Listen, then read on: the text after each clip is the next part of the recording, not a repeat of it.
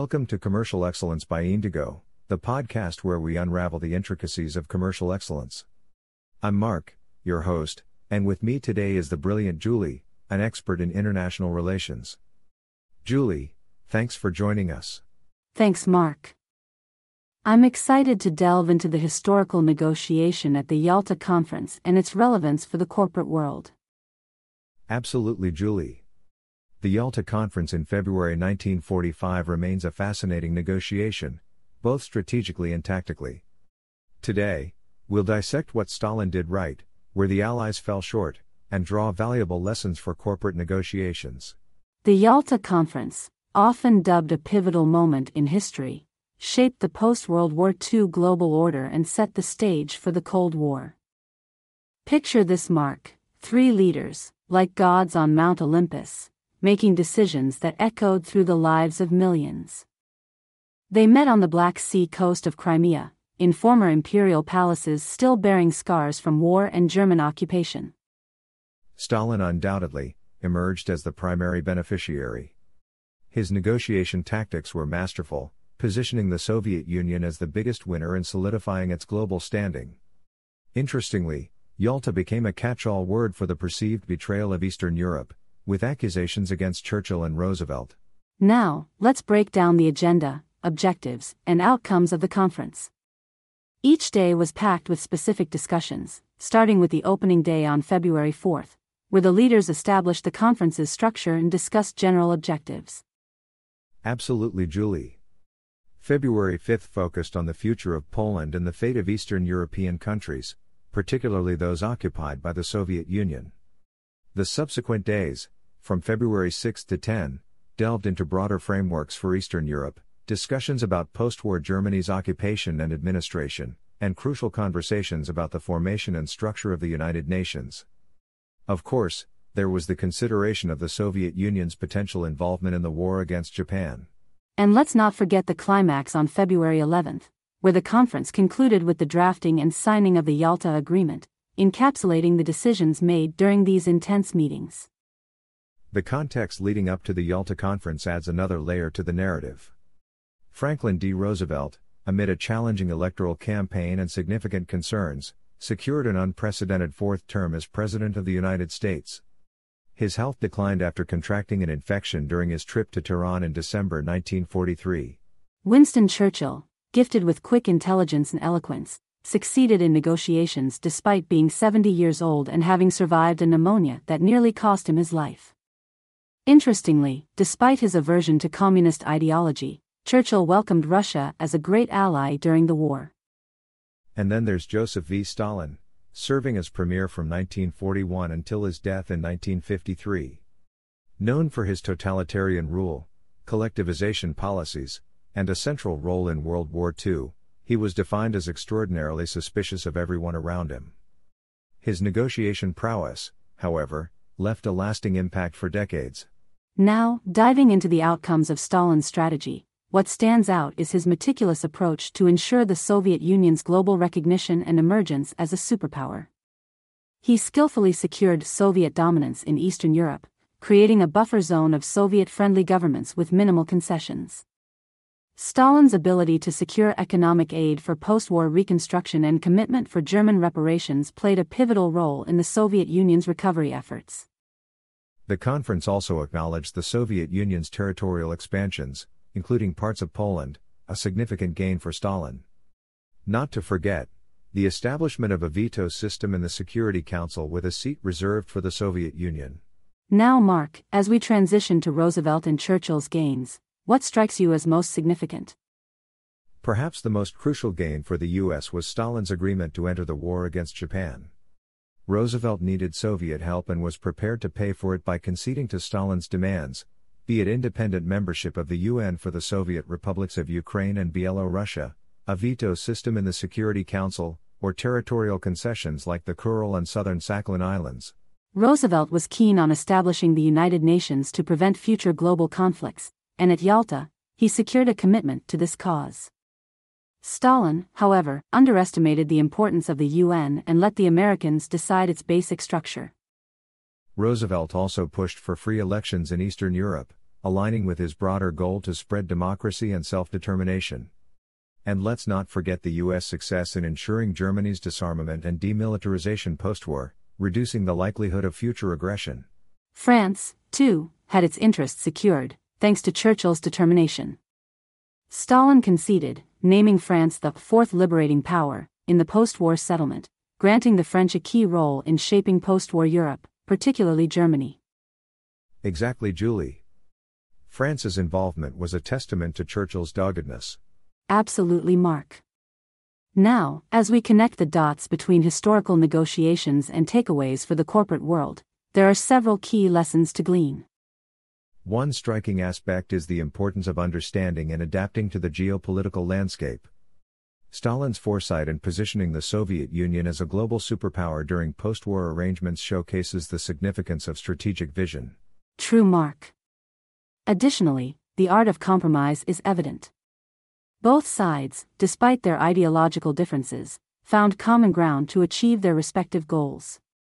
The delicate balance between concessions and gains is a lesson any corporate negotiator should take to heart. And let's not forget the role of personal dynamics. Despite their differences, these leaders managed to negotiate effectively. Understanding the strengths and weaknesses of your counterparts is vital, even in the corporate boardroom. Absolutely, Mark. It's also worth noting the importance of long-term planning. The decisions made at Yalta had far-reaching consequences, shaping the global order for decades.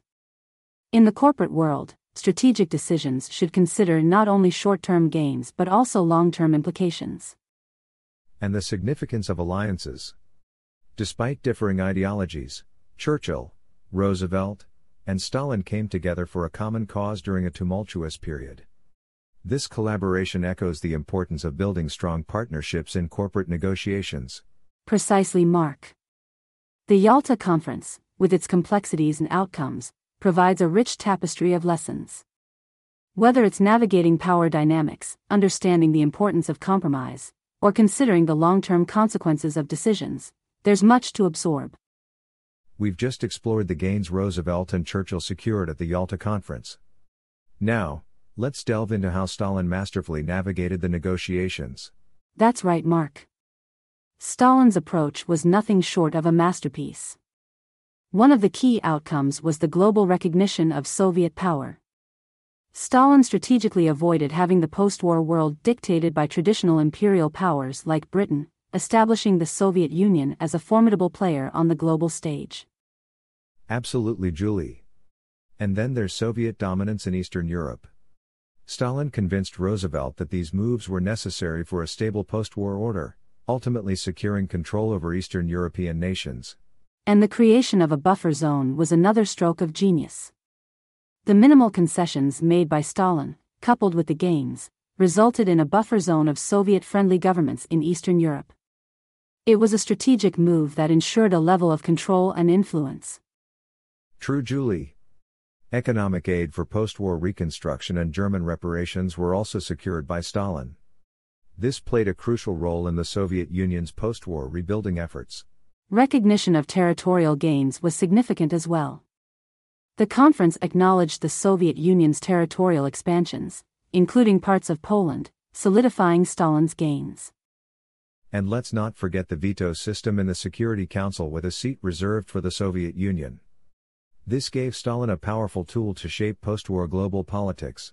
Now, turning to Roosevelt and Churchill's gains, the Soviet commitment to join the war against Japan was a crucial victory for the U.S. Roosevelt needed Soviet help and was willing to make concessions, such as the independent membership of Soviet republics in the UN, a veto system in the Security Council, and territorial adjustments.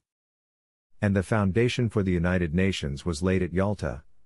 Roosevelt's vision of preventing future global conflicts found support, and Stalin, underestimating the importance of the UN, allowed the Americans to decide its basic structure. Absolutely, Mark. Roosevelt also pushed for free elections in Eastern Europe, a declaration on liberated Europe that aimed to spread democracy and self-determination. Disarming and demilitarizing Germany was another victory for the US and its allies, reducing the likelihood of future aggression. And let's not forget France. Churchill's tenacity secured a good deal for France, despite de Gaulle being offended by not being invited to Yalta. France became the fourth liberating power, with a key role in shaping post-war Europe. But Julie, despite these seemingly significant gains, it became evident that the Soviet Union had the upper hand. A month after the conference, Roosevelt expressed disappointment to Stalin about the outcomes, especially the failure to hold free elections in Eastern Europe. That's right, Mark. Stalin didn't uphold the commitment to free elections and disregarded the agreed-upon influence shares in Moscow. The Harvard historian Sergei Plokhy, in his book Yalta, The Price of Peace, sheds light on the complexities and dispels some Yalta myths. Churchill, realizing the challenges he'd face in Parliament, proposed adding a sentence to the Poland Agreement, ensuring the exchange of ambassadors to report on the situation.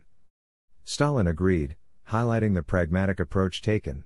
So, in hindsight, could Churchill and Roosevelt have done better? According to Plokhy, yes, they could have. Churchill's concerns about Poland and the solution proposed showed that there were opportunities for better outcomes.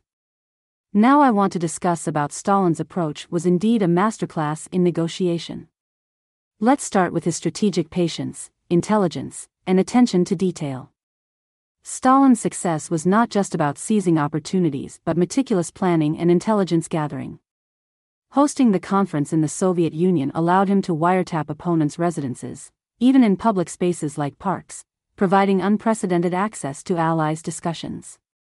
Anthony Eden rightly observed that the British and Americans had no negotiating strategy sufficient to combat a bear who would certainly know his own mind. Absolutely, Julie. Stalin's attention to detail transformed active listening into a potent tool. By mimicking the Allies' tone and deciphering their priorities, he crafted a negotiation strategy based on nuanced observations. His clear objectives for post-war Soviet security and influence served as a compass, directing his tactics throughout the conference. And let's not forget his realpolitik approach, focusing on power rather than ideological considerations, which proved effective in navigating complex negotiations. Moving on to building and demonstrating his dominating position, Stalin didn't just rely on words. Symbolic gestures, like the overnight appearance of a lemon tree after a casual mention, showcased Soviet capabilities. Banquets with opulent 15-course meals and an abundance of caviar subtly conveyed a message of authority and readiness to cater to any need. Stalin left no stone unturned in creating an environment that emphasized Soviet power and influence. And, of course, leveraging the Red Army's dominant position in Eastern Europe was a significant strategic move. This bolstered Stalin's negotiating power, highlighting the Soviet Union's pivotal role in shaping the geopolitical landscape. Now, let's talk about staging a role-play and manipulation. Stalin strategically engaged in role-playing, orchestrating scenarios to shape perceptions. By casting Molotov in a contentious role on day 2, he presented himself as a more reassuring counterpart. Stalin's use of exaggerated gestures and raising his voice, unconventional for diplomacy, made it clear that certain topics were non-negotiable, like the future of Poland. However, this often involved misrepresentation and unfulfilled promises, revealing a pattern of manipulation to serve Soviet interests. Understanding personal objectives and leveraging differences played a crucial role. Stalin recognized Roosevelt's focus on creating the United Nations and securing Soviet participation in the war against Japan. He strategically leveraged Roosevelt's idealism, aligning his arguments with the vision for a peaceful world order. Churchill, on the other hand, was more concerned about the future of Eastern Europe and the expansion of Soviet influence. Stalin adeptly used these differences to advance his own agenda during negotiations. Tactical maneuvers were key as well. Stalin appealed to Roosevelt's idealism, presenting arguments that aligned with his vision for a peaceful world order. Despite appearing to have a weaker position, Stalin maneuvered to maximize Soviet gains. Proposing Churchill's appointment as president of the conference was a shrewd move, subtly fragmenting the unity between the Western Allies. And let's not forget the tactical maneuver of neutralizing the alliance. By negotiating bilaterally with Roosevelt and Churchill separately, Stalin played on their differing goals, weakening the united front that the Western Allies could have presented. The choice of Yalta as the conference location was not arbitrary. It demonstrated Stalin's power and intentionally shifted the axis of world power. Now, diminishing the opponent's strength, that's an interesting one. Stalin not only made everything hospitable but also ensured he had the upper hand on his home turf. Refilling his glass with water instead of vodka during toasts kept him relatively sober while others got tipsy. The intentional drunkenness during the conference even led to calls to cut off the State Department's budget for wine, citing it as a reason for the Yalta sellout. We've just taken a deep dive into the historical negotiation prowess of Joseph Stalin at the Yalta Conference. Now, let's draw parallels and glean key takeaways for corporate negotiators. Absolutely, Mark. Stalin's negotiation tactics are like a treasure trove for corporate practitioners. First and foremost, preparation is key. Stalin's extensive intelligence gathering and clear objectives were pivotal. Corporate negotiators should emulate this by gathering in-depth knowledge of parties involved and defining crystal-clear objectives. That's right, Julie. And leveraging your position is crucial. Stalin skillfully used the Red Army's presence as a bargaining chip. In business, understanding and utilizing your company's strengths in negotiations can be a game changer. He also projected power through symbolic gestures and expensive gifts, setting the right scene. In corporate negotiations, projecting your position's strengths, ensuring confidentiality, and maintaining integrity are paramount.